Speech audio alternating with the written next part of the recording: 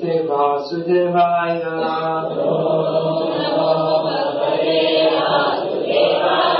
Om Namo Bhagavate Vasudevaya. Om Namo Bhagavate Vasudevaya.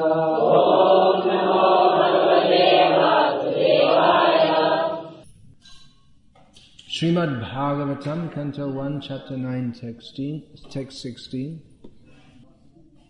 Translation and commentary by His Divine Grace A.C. Bhaktivedanta Swami Prabhupada. Nahi asya karhi chitrajan Puman Veda Vidhitsitam Yad Vijigyasaya Yukta Muhyanti Kavayopihi.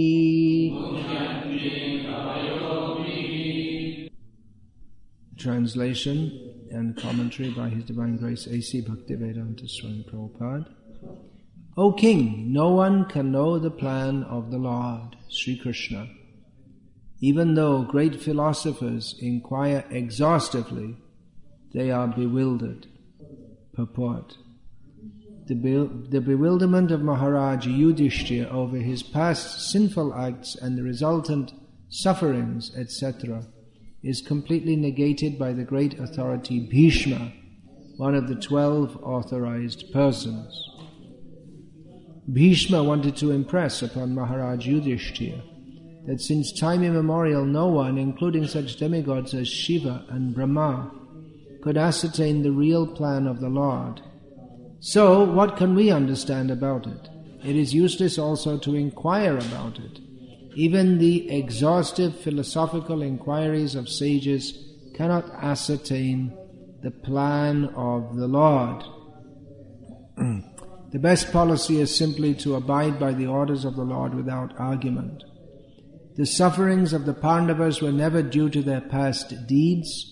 The Lord had to execute the plan of establishing the kingdom of virtue, and therefore His own devotees suffered temporarily in order to establish the conquest of virtue. Bhishma Dev was certainly satisfied by seeing the triumph of virtue, and he was glad to see King Yudhishthira on the throne, although he himself fought against him. Even a great fighter like Bhishma could not win the battle of Kurukshetra, because the Lord wanted to show that vice cannot conquer virtue, regardless of who tries to execute it. Bhishma Dev was a great devotee of the Lord, but he chose to fight against the Pandavas by the will of the Lord, because the Lord wanted to show that a fighter like Bhishma cannot win on the wrong side. The subject matter is Krishna. Of course, the subject of the whole Srimad Bhagavatam is Krishna, but some verses and some sections directly speak of Krishna, and others less directly. For instance, in the description of the planets in the universe, it's describing the areas, the sizes of them, and the oceans, that the various dvipas or islands within space, that it doesn't directly describe Krishna, but here the subject matter is Krishna. Krishna appears to be a very complex person, multifaceted, and therefore difficult to understand. Someone whose activities are unpredictable, who acts sometimes in one way, sometimes in another way, who doesn't reveal his plans to others, who behaves very differently with some people than he does with others. Such a person may be called complex, so to understand him is very difficult. And Krishna is the most complex person because he's behind all complexity. Everything springs from him. But at the same time, another feature of his being multifaceted and therefore complex is that he's also very simple. He's a simple village boy. What is God doing? Is He creating the universe, presiding over the fate of persons who have died? Yeah, and He's also playing in the pastures of Vrindavan. Yamuna Tira Varnachari. He moves around, wanders here and there. In the forests on the bank of the Yamuna. So Krishna is very complex and thus often misunderstood. People who are misunderstood, they may try to explain themselves so that people can understand them. When we say a person is misunderstood, it means that their motives are it generally means that their motives are misunderstood. So Krishna explains himself in Bhagavad Gita, but still people misunderstand him. Krishna is often blamed for being a liar or inducing. The gopis blamed Krishna not exactly. Not for lying exactly, but for being cruel, for calling them to him and then sending them away again. They didn't go. Yeah, for being cruel. They said life after, we've heard from Purnamasi that even in previous lives, you're very cruel to women.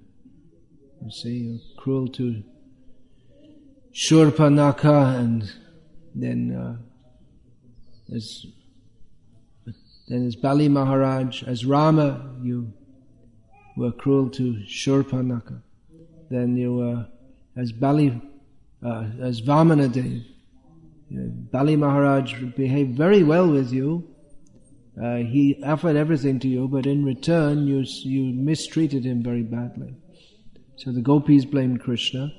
Of course, the gopis' blame is relished by Krishna, but there are others who are actually spiteful toward Krishna.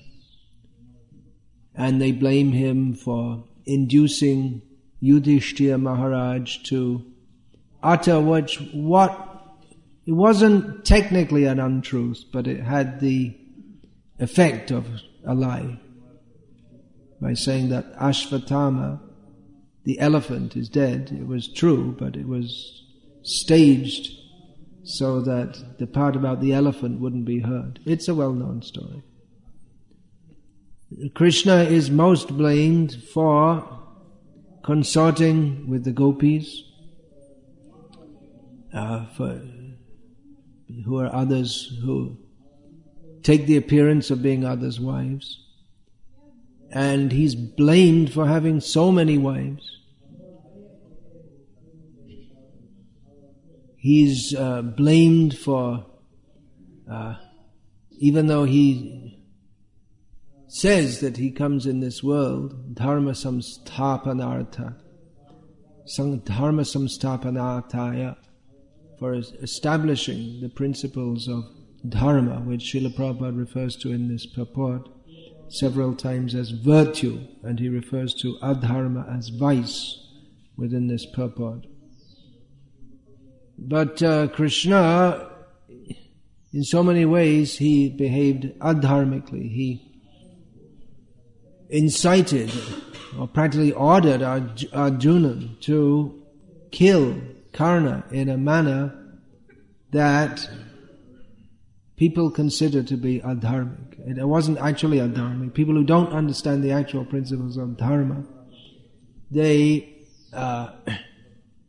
criticize Krishna for having incited Arjuna to kill Karna in a manner that would, under most circumstances, be adharmic, but under the circumstances that it happened in, were not adharmic, or to the person that it happened to, namely Karna. But anyway, there's no question of adharma for Krishna. There's no question of dharma also in the worldly sense that it's understood. He's beyond both dharma and adharma. So in that, he's very difficult to understand. Krishna is often blamed. He's not so much blamed for the battle of Kurukshetra in which so many people were killed. Gandhari, she blamed him, but nowadays, or maybe since that time, not so much, because it's understood by most people that Duryodhana was, and his party, they were very sinful and they required to be destroyed. But it's often said that, well, why did Krishna incite Arjuna to fight when he was being a good pacifist? After being a fighter all his life, he suddenly decided to become a pacifist. And Arjuna gave what were actually very good reasons for not fighting. They weren't bad reasons. But Krishna gave better reasons for engaging in the fight. But some people don't appreciate that, and they say, well, see, what kind of book of religion is this that incites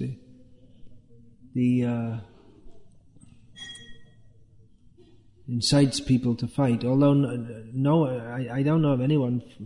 I don't know of wars being waged in the name of Bhagavad Gita, or people killing others because they don't accept Bhagavad Gita. Although in what is widely advertised as the religion of peace in the world today, and another one which is, they talk of the Prince of Peace, but their whole history has been one of fighting and killing in the name of what they consider to be their religion.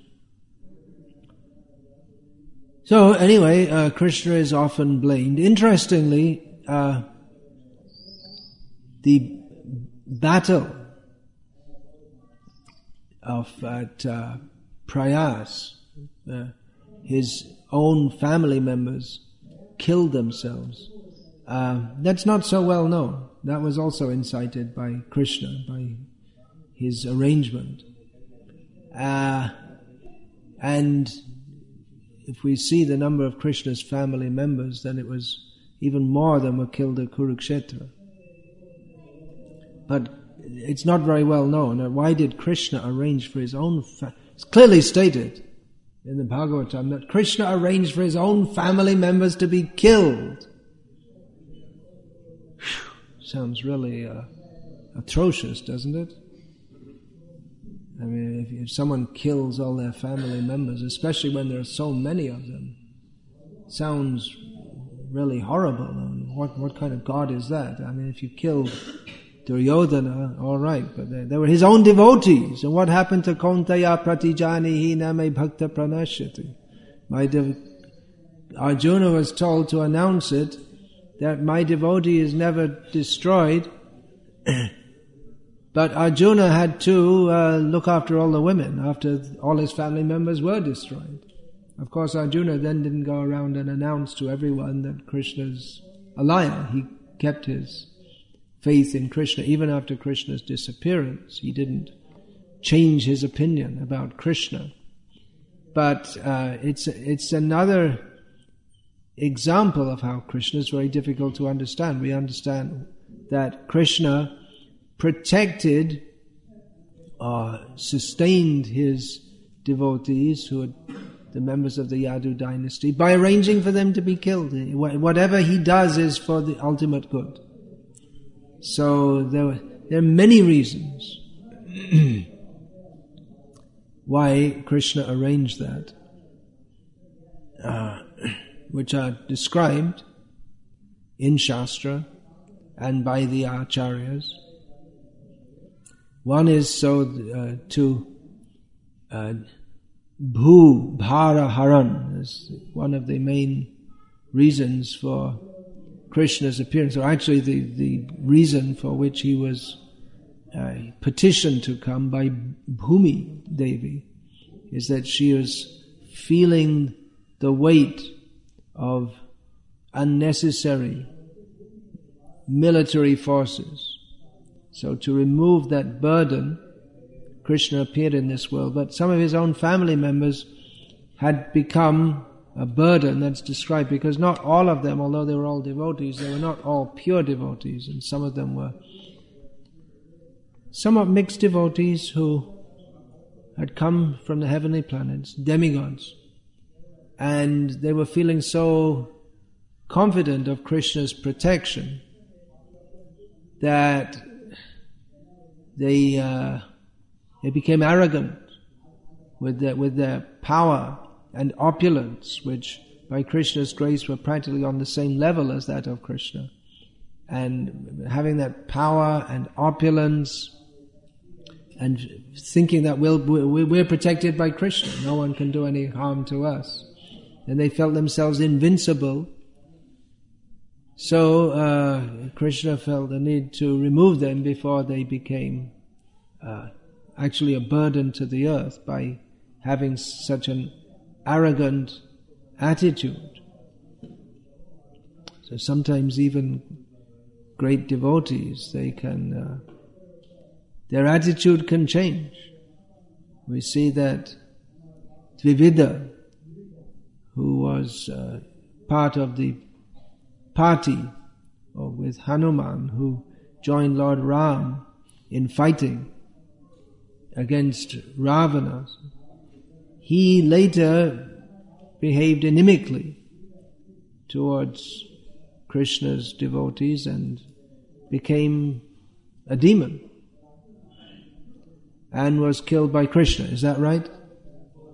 Balaram, that's right.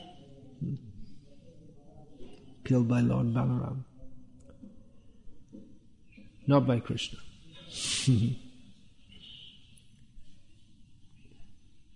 That we may also speculate, because Krishna is Rama, so he had someone else, almost someone else.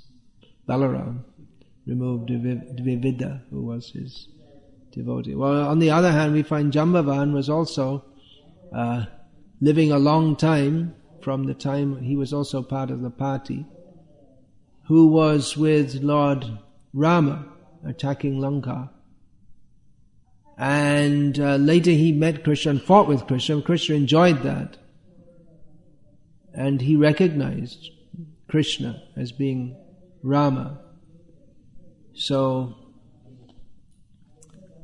he remained a devotee, even though he was angry at Krishna in the beginning. But his basic attitude was one of loving Krishna, but he didn't recognize Krishna, and therefore he engaged in fighting with him. If he'd have recognized him, he'd have never punched him and tried to pin him on the ground and wrestling throws and all. He wouldn't have felt anger toward him. And when he understood, well, this must be Lord Rama, because no one can fight like that except Lord Rama. So it must be. Then he recognized that you are the same Supreme Personality of Godhead. So Krishna arranged for the removal of the Yadu dynasty. Apart from those who were demigods who had been born in the Yadu dynasty and born as the members of Krishna's family, apart from them, many were actually pure devotees, but anyway, it was time for Krishna to leave this world, and there was no reason for all his family members to hang around forever. So it was arranged that they leave this world. Why in such a horrible way, it might seem? Well, for Kshatriyas, it's not such a horrible way. It's the best way, actually. Maybe not fighting with each other isn't the best, but fighting is the way Kshatriyas, they want to leave the world. Here the mystery of the often asked question, why did Bhishma fight on the wrong side when he's a great devotee of Krishna? The answer is given here by Srila Prabhupada. Of course there may be other answers also. Bhishma Dev was a great devotee of the Lord, I'm reading from the purport, but he chose to fight against the Pandavas. You see, he could have said to Duryodhana, well, I've been maintained by you all these years, but actually you're a jerk, and the Pandavas, they're the right people, and I'm going on the other side. But he didn't. Why? He chose to fight against the Pandavas by the will of the Lord because, you all heard it just a few minutes ago, but you probably have all forgotten, so here we are. Because the Lord wanted to show that a fighter like Bhishma, how many fighters are there like Bhishma? Well, we find at the beginning of Bhagavad Gita that Duryodhana, he didn't think there was anyone as great as Bhishma. He was the best fighter in the world, apart from Krishna, who wasn't going to fight. The Lord wanted to show that a fighter like Bhishma cannot win on the wrong side. Dharma always triumphs over adharma, especially when Krishna is personally present. Yatra Yogeshvara Krishna Tatra Vijaya. Where there is Krishna, there must be victory.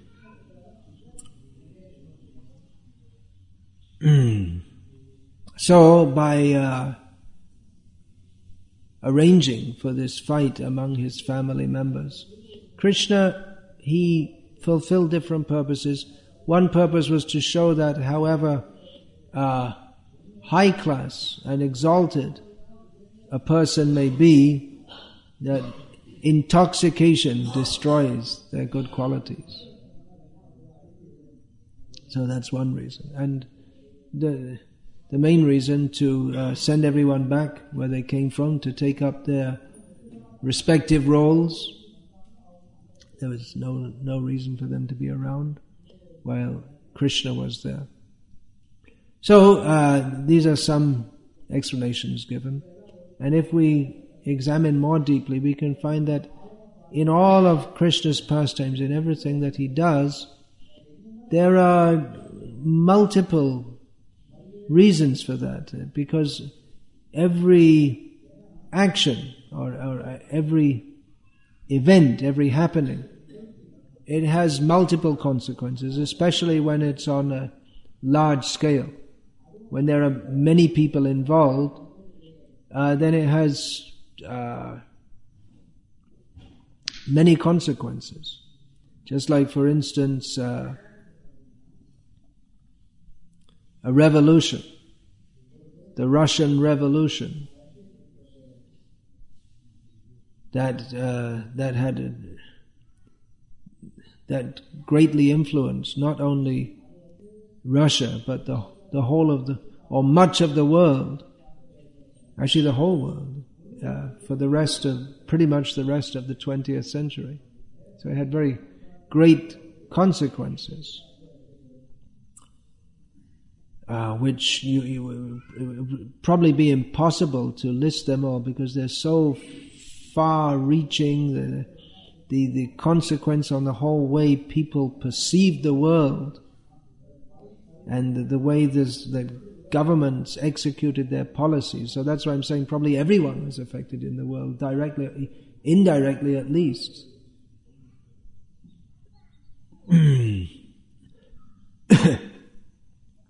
So it's very difficult to understand Krishna's plans, especially when it seems that they may cause apparently suffering for his devotees. Why would Krishna do that? That's the perennial question.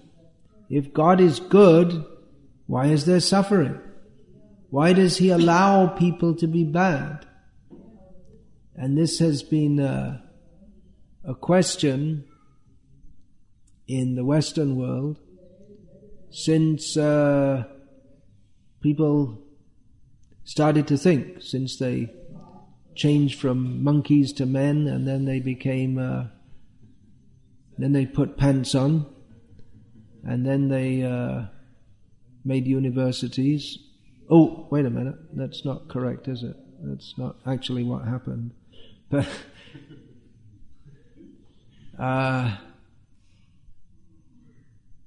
well, at least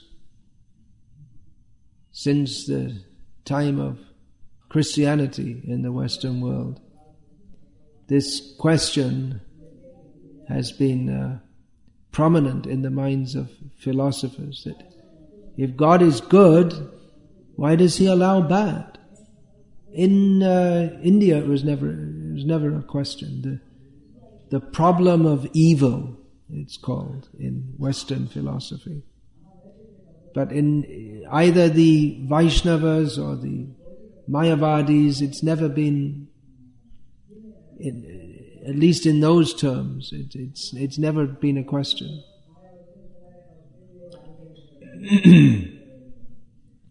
But it may be in relation to Krishna. Some people may, although it's generally accepted that He protects His devotees, then why does He put them through so much suffering? The same question is asked about Yudhishthira and the Pandavas. Why did they have to go through so much suffering when Krishna was personally present? And Bhishma Dev himself, who's being resorted to here by Yudhishthira on the advice of Krishna, himself says that,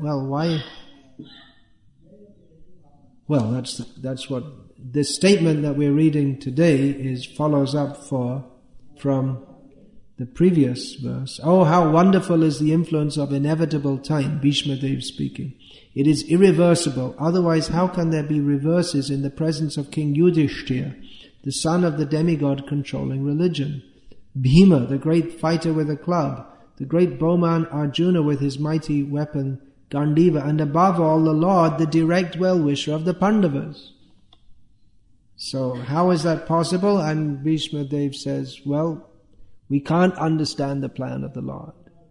We can make general statements that Krishna is very kind to His devotees and He always protects them, but how does that fit with what happened with the Pandavas? So Srila Prabhupada in this purport supplies a reply to this often asked question, that the Lord had to execute the plan of establishing the kingdom of virtue, and therefore His own devotees suffered temporarily in order to establish the conquest of virtue.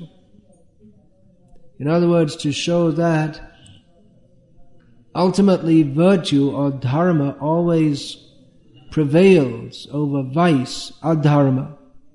Krishna arranged for His devotees to suffer so much.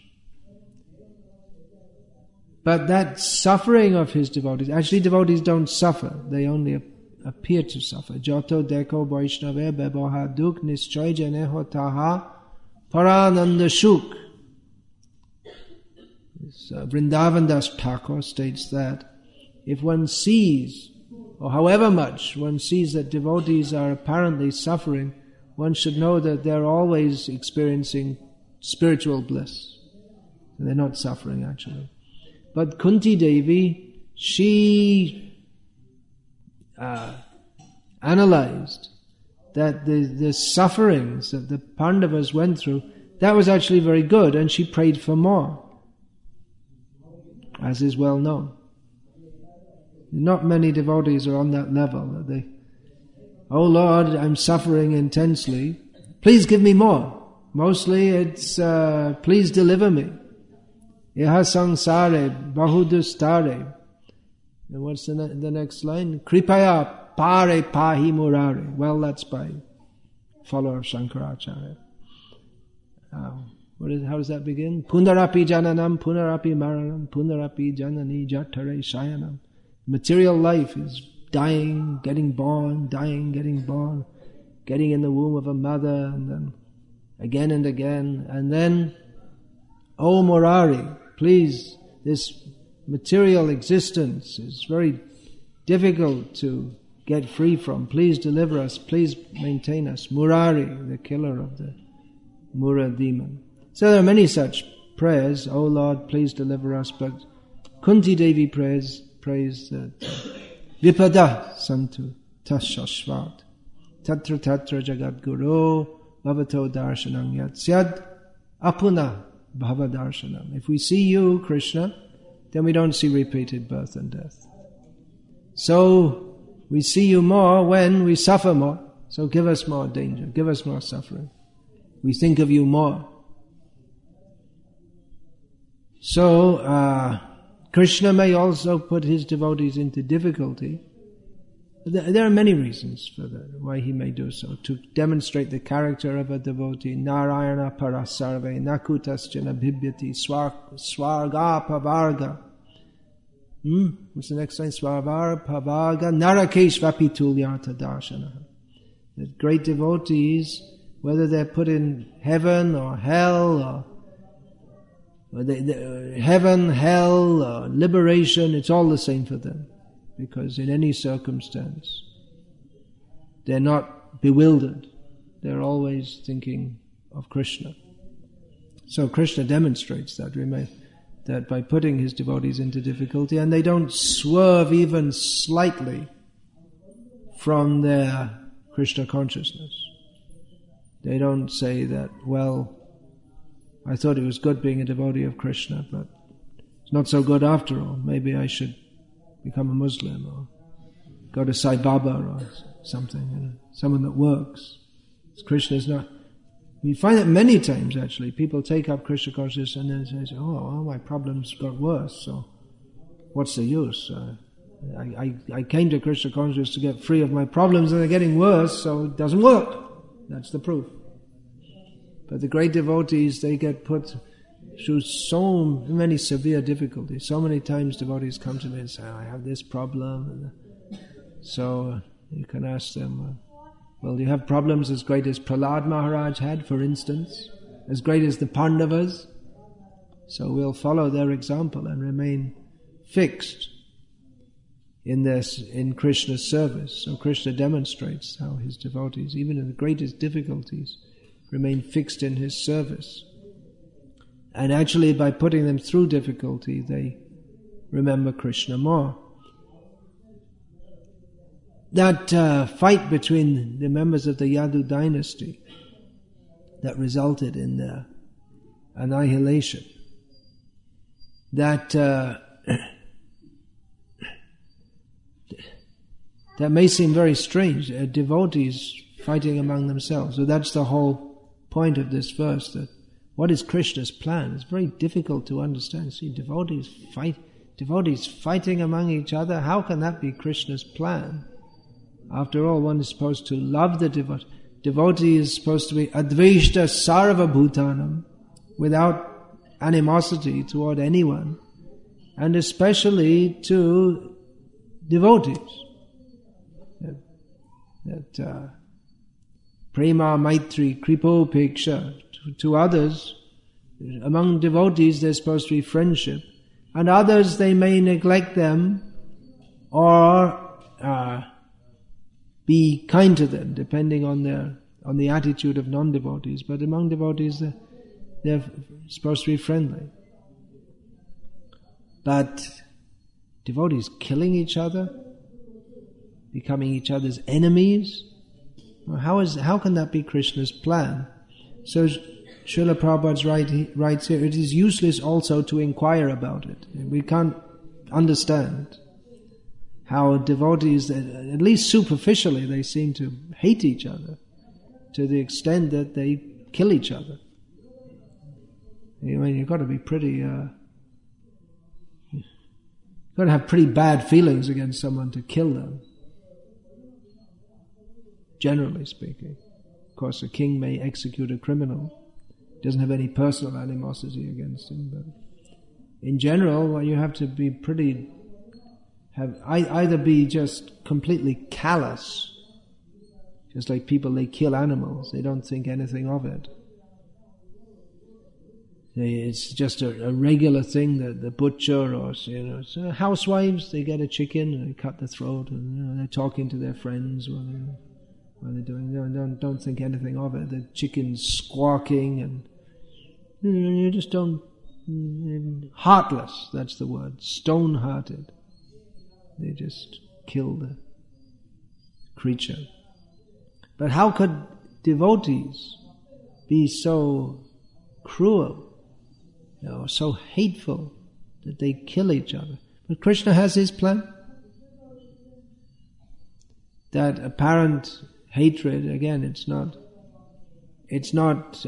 actual, it's just a a show, but it also shows how the effects of intoxication actually make one crazy. They make one very, even if one is very good by nature, that intoxication can completely spoil one's character.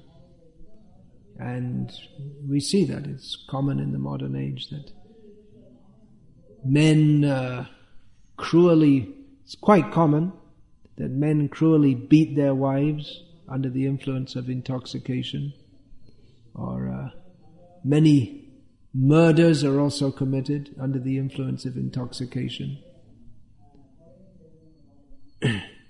So intoxication is not good. That's demonstrated that's one of the points which is demonstrated by this. So what do we learn from this? How to apply it in our practical life? Well, in our lives we may see so many things which just don't seem right, and among ourselves there may be disagreements, misunderstandings, but there may be some plan of Krishna there also. It doesn't mean that, and there may be devotees don't treat each other properly. There may be some plan of Krishna behind that. It doesn't mean that one devotee treats another badly and the other devotee complains, says, well, actually it's Krishna's plan. That's not proper to say that. In one sense it can be true, but on the other hand it's Krishna. We can say, yeah, that's true, but Krishna, your bad propensity, we can say someone's bad propensity is being orchestrated by Krishna's energies in such a way that good comes out of it, or because anything in relationship to devotees and devotional service, ultimately it has to be auspicious. In one sense we can say that even Srila Prabhupada in one purport speaks about great demons. He mentions some names like Hitler and others who they were actually instruments of Krishna in one sense. Not that they were sadhus by any means, but because so many people were sinful and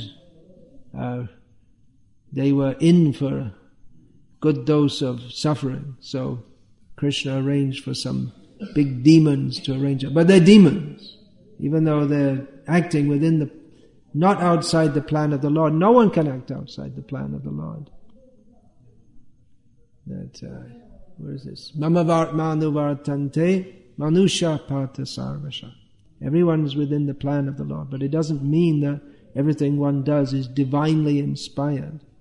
Some things are inspired by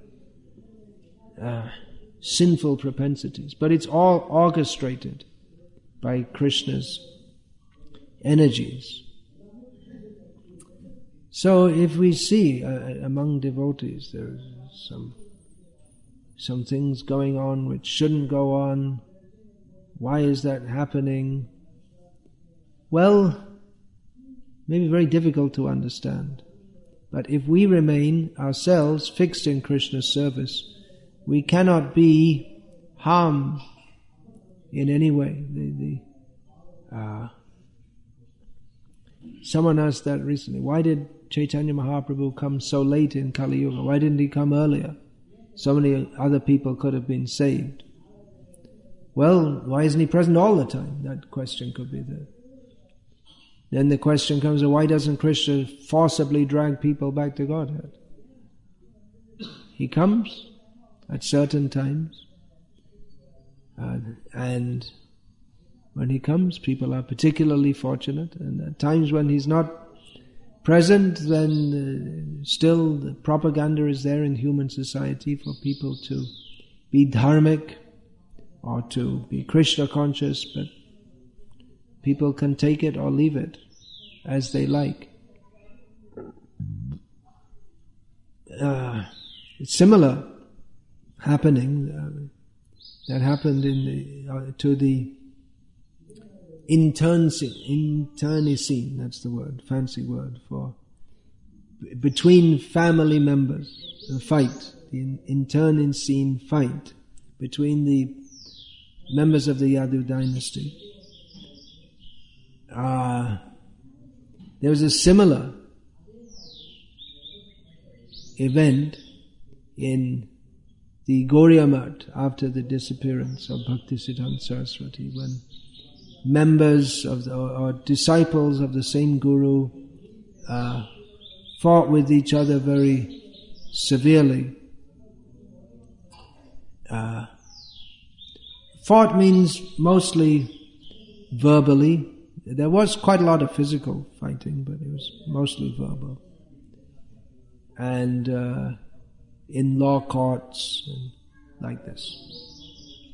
So some people opine that, well, that was Krishna's plan to increase the preaching. Instead of one organization, there are many preaching organizations. But overall we see the preaching, it didn't blossom in the way that might have been expected had the Gauriya Math remained as a united institution. Although in many ways you could say the preaching did increase. I mean, there are many more centers of the Gauriya Math, if you include all the break-off shakas and upashakas, branches and sub-branches. So it's not that the preaching stopped, it went on, but the momentum that the Gauriya Math had at the time of Bhaktisiddhanta Saraswati Thakur, and the spirit to go out and challenge everyone and everything and establish Chaitanya Mahaprabhu's Sankirtan mission, that was to a large extent lost, and definitely the unity was completely lost. It's like a glass shattered into many pieces. It seems impossible to put it back in the same way. But out of all of that came Srila Prabhupada. We were just hearing 3 days ago from Basu Ghosh Prabhu, that incident when Srila Prabhupada was walking and one devotee quoted a Gauriya Math sannyasi as having said that if Chaitanya Mahaprabhu had wanted Krishna consciousness preached all over the world, he would have gone himself. It's a pretty stupid statement, actually, considering that it's well known, Prithivite Ache Jato Nagaradi Gram Sabatra Prachahoibe Moranam. Chaitanya Mahaprabhu definitely wants Krishna consciousness preaching all over the world. It is directly recorded in Chaitanya Bhagavat. But Prabhupada's response was that Chaitanya Mahaprabhu wanted me to do it. Or as I've heard it otherwise, he wanted to give me the credit. So out of all of that terrible mess, which happened in the Gauriya Math, after the disappearance of Bhaktisiddhanta Saraswati, there was a gap of one generation of dynamic, unified preaching, and then Prabhupada came, and we all know the story. And everyone lived happily ever after. No, they didn't. We have problems, as everyone knows, within our ISKCON after the departure of Srila Prabhupada. How are we to view this? Very difficult to understand. No one can know the plan of the Lord Sri Krishna. Even though great philosophers inquire exhaustively, they are bewildered. Bhishma Dev says here. Prabhupada in the purport says, it is useless also to inquire about it. And it seems to be. It seems that there's a certain spirit or mood which it seems like impossible to change the direction back to what we think it should be, because other people think that the way it is the way it should be. So, what can we do? Well, we can go on with Krishna consciousness. No one can take that away from us. No, in what Srila Prabhupada has given, whatever may or may not happen in his movement, whatever may happen that shouldn't happen, and whatever doesn't happen, that whatever may happen that shouldn't happen, and whatever doesn't happen that should happen, we can go on with Krishna consciousness. There's no one stopping us, putting our hand in our bead bag and chanting the holy names of Krishna. At least it hasn't come to that yet within ISKCON. Although you never know, it's not impossible. I mean, you see in Christianity that they introduced meat eating and intoxication, which Jesus, he didn't introduce it, but it's made out as if he did introduce that. It's the Bible has been doctored in such a way to make it seem that Jesus was a meat eater and a drunkard, which he wasn't. And ignorant also, because it's ignorant of the laws of nature, of how the jiva transmigrates from body to body. It seems that of course, even now in the Bible there are still indications of that, but it's been largely edited out. So you never know what may happen. But even then, there's nothing to stop anyone following Christ even today. Although it is difficult because his actual teachings have been so badly misrepresented that it's difficult to know actually what he taught. So if we actually want to follow Christ, then we follow Srila Prabhupada, who taught the same thing, but actually with much more detail and preciseness. So that's a meditation for, as we find that there may be many facets of this Krishna consciousness movement, which sometimes we may find it difficult to understand. Why is that going on? Why does Krishna allow this? Well, it may be very difficult to say. We may not be able to understand it. As Bhishma Dev, the greatest authority, who Krishna presented Bhishma as a greater authority than himself, greater authority than Krishna. Krishna presented it like that. Krishna couldn't satisfy Yudhishthira Maharaj, Yudhishthira Maharaj's inquiries. But Bhishma was able to. So Krishna presented Bhishma as a greater philosophy than Krishna himself. He gave him that. Which is another thing which is very difficult to understand. How can anyone be a greater philosopher than Krishna? So, but Bhishma, he said, well, it's not possible for us to understand, so better just accept that God is good and ultimately everything is for the good, even if we don't understand it. And some things that we don't understand, later on we may understand, or in retrospect it can be understood. But at the present time we may not understand why is all of this going on. It doesn't mean that we just accept that everything is good because we think that things which should not be done, which are done, or things that are not done which should be done, we shouldn't think, well, everything's okay because it's all Krishna's plan. That we shouldn't think. That's a kind of Mayavad, where everything just becomes good is not good is good because there's no ultimate good, or everything's good, or it's all Mayavad. No, there is good and there is non-good. There is a difference. But exactly why Krishna arranges in various ways it may be very difficult for us to understand why various devotees behave with us in certain ways. We may also be bewildered. Why did I behave like that with that devotee? We may regret ourselves in retrospect that I behaved like this. Why is that?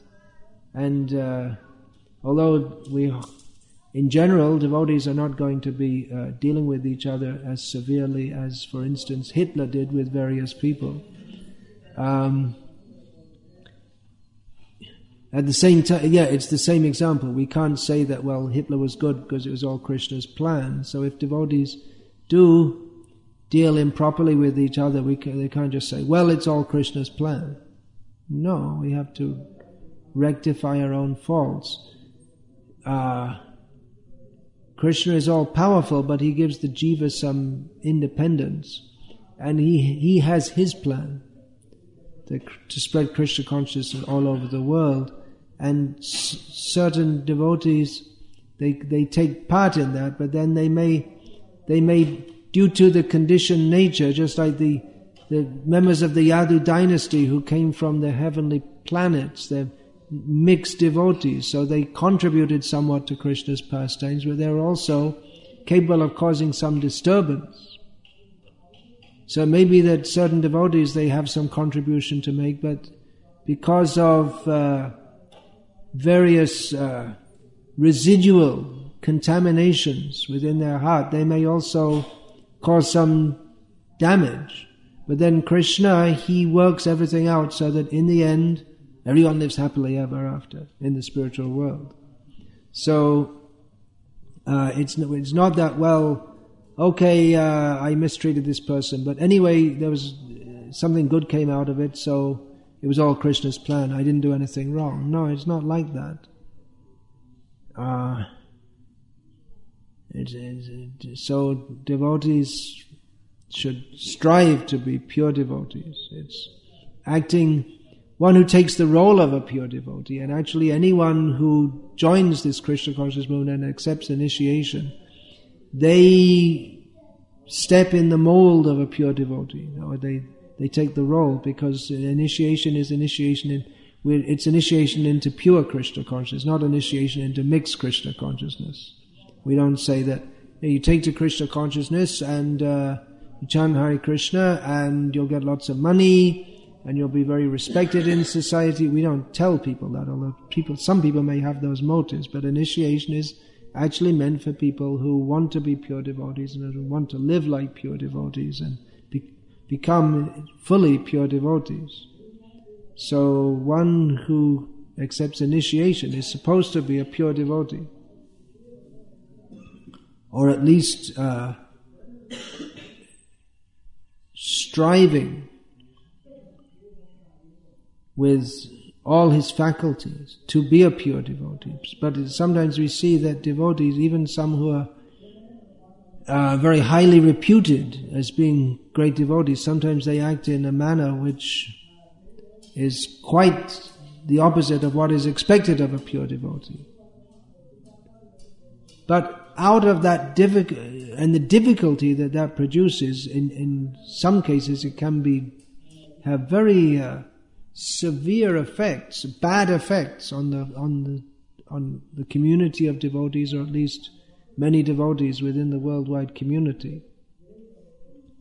But out of it all, Krishna adjusts everything, and as long as there are pure devotees, then Krishna will adjust so that their qualities and their contributions, they do not go in vain. But it's very, the workings of human society and are very complex to understand, and Krishna is there behind it all, orchestrating everything. How the internal energy acts within this external energy of the material world. It may be very difficult to understand, just like we're saying devotees don't suffer, but then we see devotees get sick and they seem to suffer. Well, how is that? And they're getting their karmic reactions. No, they're not. And the devotees don't get karmic reactions. But the external energy appears as if they're getting karmic reactions, but it's the internal energy working through the external energy to help purify a devotee. If we see a devotee is apparently suffering, that's the internal energy working to purify them, and again to demonstrate how a devotee, despite all difficulties, remains fixed in Krishna consciousness. Or if they're not on a very high level, then they may fail the test or not do very well in the test, and in sickness they become very weak in Krishna consciousness. Exactly to understand, it's very difficult. Exactly why Krishna deals with individual devotees and the whole society of devotees. It's so complex. But at the end we see, at the end of the day, to use that cliche, we see that those who are sincere in Krishna consciousness, they get the result of becoming Krishna conscious. So that's they all lived happily ever after part. That we're not, those who are in Krishna consciousness, they're not bereft of the result of Krishna consciousness. Whatever happens in the world, even if it could be such a destroyer of faith that Krishna's own family members kill each other. Krishna on the battlefield of Kurukshetra, he really tested Arjuna's faith when Arjuna said, look, I'm not going to fight against Bhishma and Drona. And Krishna said, fight, go and kill them all. Could have really thrown Arjuna out if he'd been anyone less than Arjuna. He said, I'm not going to kill my guru and my grandfather. I mean, even if Arjuna didn't have that very deep personal relationship with them and respect for them, even then, even if he didn't know them at all, to attack and try to kill such persons who are older than him, so much respected in human society, it would seem to be, how could Krishna tell Arjuna to do such a thing? But he did. It was a great test for Arjuna, but Arjuna accepted that, well, Krishna's got his plan. It's bigger than my plan and it's bigger than my understanding. And he accepted. Others might not accept. They'd say, well, Krishna, I respect you, but I respect Bhishma and Drona more. I'm not going to kill her. You're wrong. Or even if you're right, I'm just not... Okay, even if I theoretically accept that you're right, I'm not going to do it. I can't do it. I just can't bring myself to do it. Many would say that, but Arjuna, he accepted. Very difficult. I mean, it couldn't have been easy, even though Krishna personally told him and he philosophically understood the points, but it definitely wasn't easy for Arjuna to fight against his loved ones and those who had, especially Bhishma had protected him, protected the Pandavas since the earliest age, and Drona. Arjuna was the most dear disciple of Drona, and there must have been very great affection between them. But Arjuna was, okay, he's going to fight with him. And fight, there's no half-hearted fighting. Half-hearted fighting means there's no fighting, because whoever fights half-heartedly gets killed immediately. So with full attention and concentration and determination to kill those who, Arjuna himself said that if we kill them, then what fun is there left in life? There's nothing worth living for. If these persons were to be killed, then there would be no pleasure left in life. What to speak of me killing them?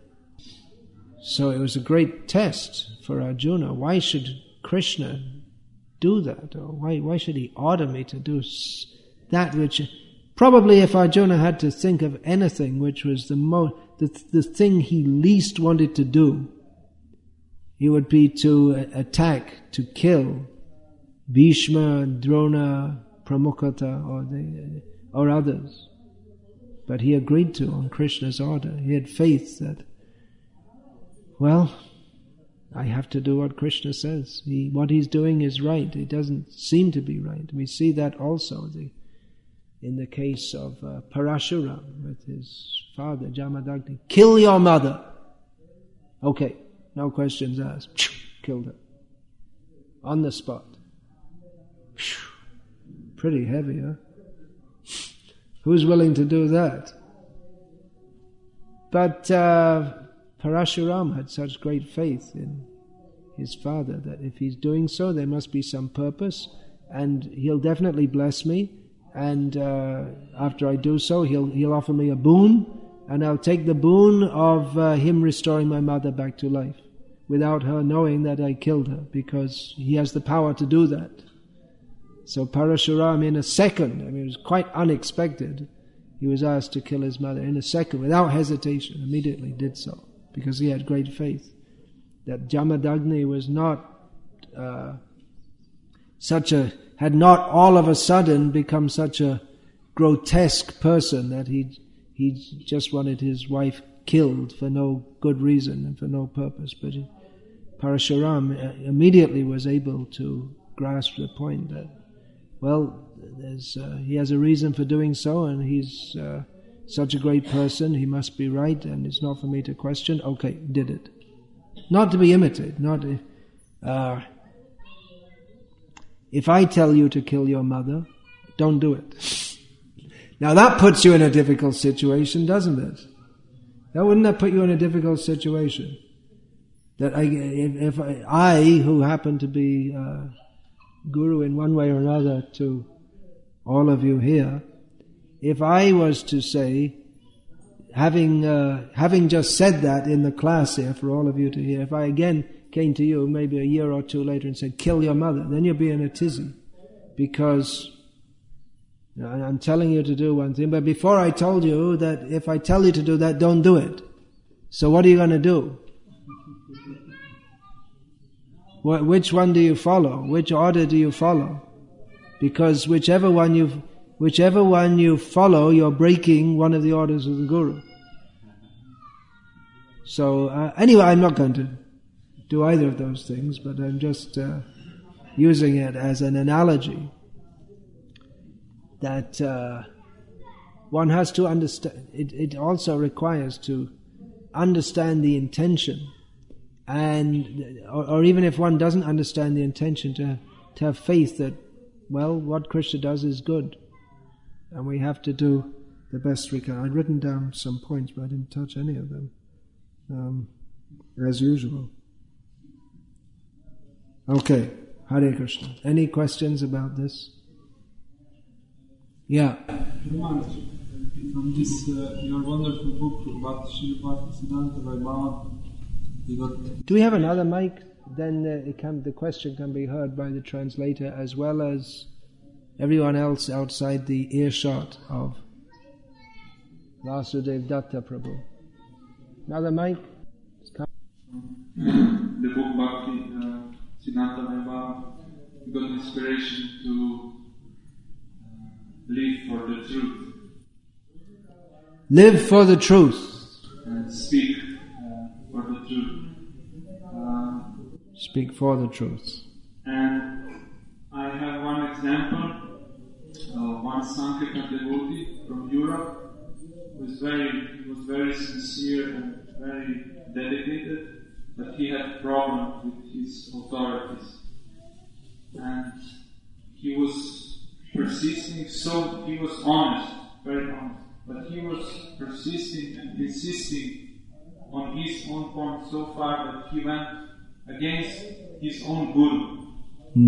Then his own guru had to temporarily probably remove him, like kind of reject him, and then looks like he lost now Brahmachari ashram, he lost all Shaktis, so it's how far one can go. Well, maybe he should have heard this class, and he might have or considered very deeply this verse and purport, which he's undoubtedly read at least once and quite likely several times.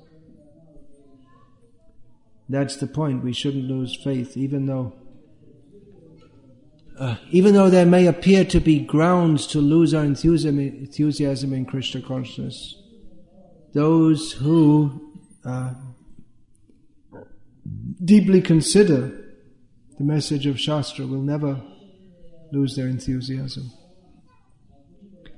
they may not be able to go on with their plan as they had considered it,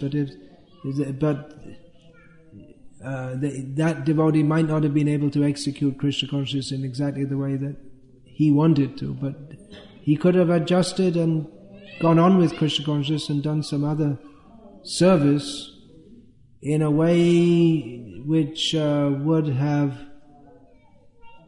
not...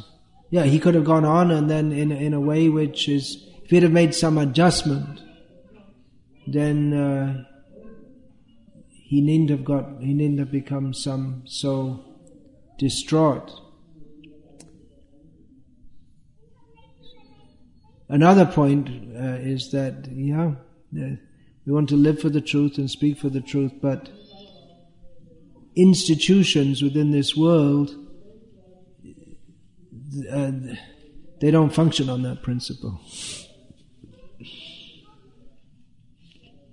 By their very nature. I've discussed that extensively elsewhere. So it's a conundrum or a situation which produces a dilemma or irreconcilable opposites. That an institution is required for preaching Krishna consciousness, but the very nature of an institution in this world is that that which is not Krishna conscious will be fostered by it. So, how to resolve this? Well, read the Srimad Bhagavatam and Bhagavad Gita, and then we'll get these kind of insights which help us to remain servants of the truth in the realm of untruth or mixed truth or untruth posing as truth, or truth being propagated for the sake of untruth, etc. In the book that you were referring to, Bhaktisiddhanta Vaibhav, there's an essay by Bhaktisiddhanta Saraswati Thakur which addresses this very problem. How organized religion is the resort of Putana, Kamsa and other such demoniac persons. It's a very heavy essay.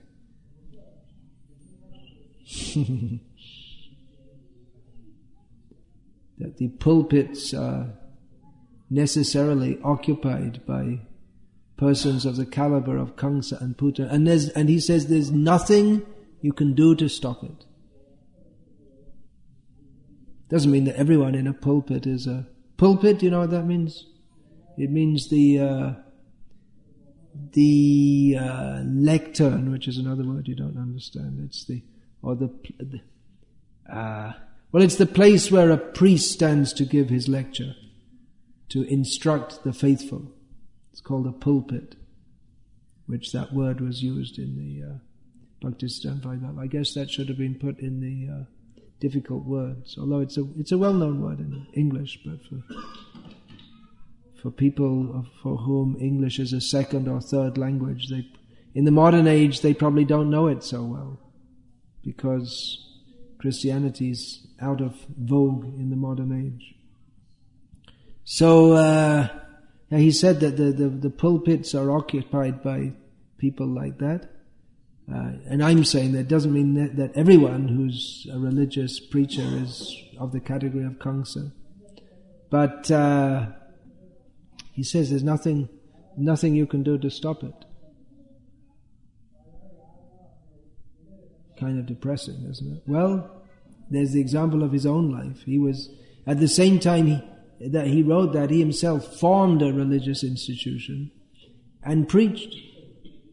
But you could say that in some ways his activities were also compromised by the very institution which he set up. Which, if you read the book, you can understand how in some ways he appeared to be compromised. Not in his personal life or his preaching, but he allowed things to go on in the Gauriya Math, which some bad things and wrong things, which some of his disciples were very upset about, and which after his departure led to the what happened next, which much of it, which wasn't definitely wasn't his desire. Why did he allow things to go on? Well, he may have felt that it was. I can only speculate, but he may have thought that it's beyond his power to change. There's certain people you can't change. He also said that when someone complained to him about some of his disciples, he said, look, they've been with me for so long, I can't turn them away now. And he also said that, well, if they're bad, then this is the best place for them to be. And the one disciple of his around whom all the discontent focused, when he passed away, which was before Prabhupada passed away, Prabhupada said he went back to Godhead.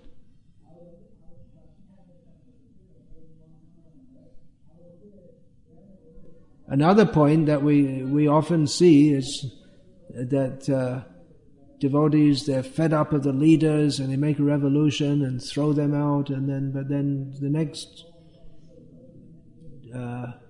next batch is just as bad or worse. And no one has any faith in any leaders anymore. And so even if they want to lead, it's very difficult for them to do so. So revolution isn't, it may seem to be good, but what will be the result? Just like in your country, there's a lot of discontent, and I'm not going to say it because I don't want to foment politics here. But there's a lot of discontent, and many people want certain leaders removed, but what do you think the result would be? It would just be chaotic, wouldn't it? And the good things that are going on now, the book distribution, Harinam, it wouldn't stop, but it would suffer a major jolt. And to a large extent, the book distribution, which has been going on steadily and well for many years, which is maybe coming down anyway, but it would probably to a large extent stop. Like in Croatia. Oops, sorry, I wasn't supposed to be saying the name of different countries. But anyway, that's already history, that they threw out the first leaders. And there were good reasons for doing so, but after that it just descended into more and more chaos. The book distribution from that time practically came down to zero. So maybe even leaders who are not, people perceive them as not being good in many ways, it may be better than just throwing them out. Of course, the best thing would be if the leaders would rectify the things that they're doing which are not appreciated, or try to come to some understanding. That would be the best thing. But often leaders, they can't hear others because they're leaders. They can't see, even if it's like the Titanic is sinking and people still, they still can't see it. They say, well, there's nice ballroom dances going on. A few problems, but what's the problem? We're having a nice party here, and meanwhile the Titanic is sinking, and they can't see it until it's too late, whereas everyone else can see it. So, who can understand these things? That's the whole point of the class. And I'll finish there. Hare Krishna. Srila Prabhupada ki jai.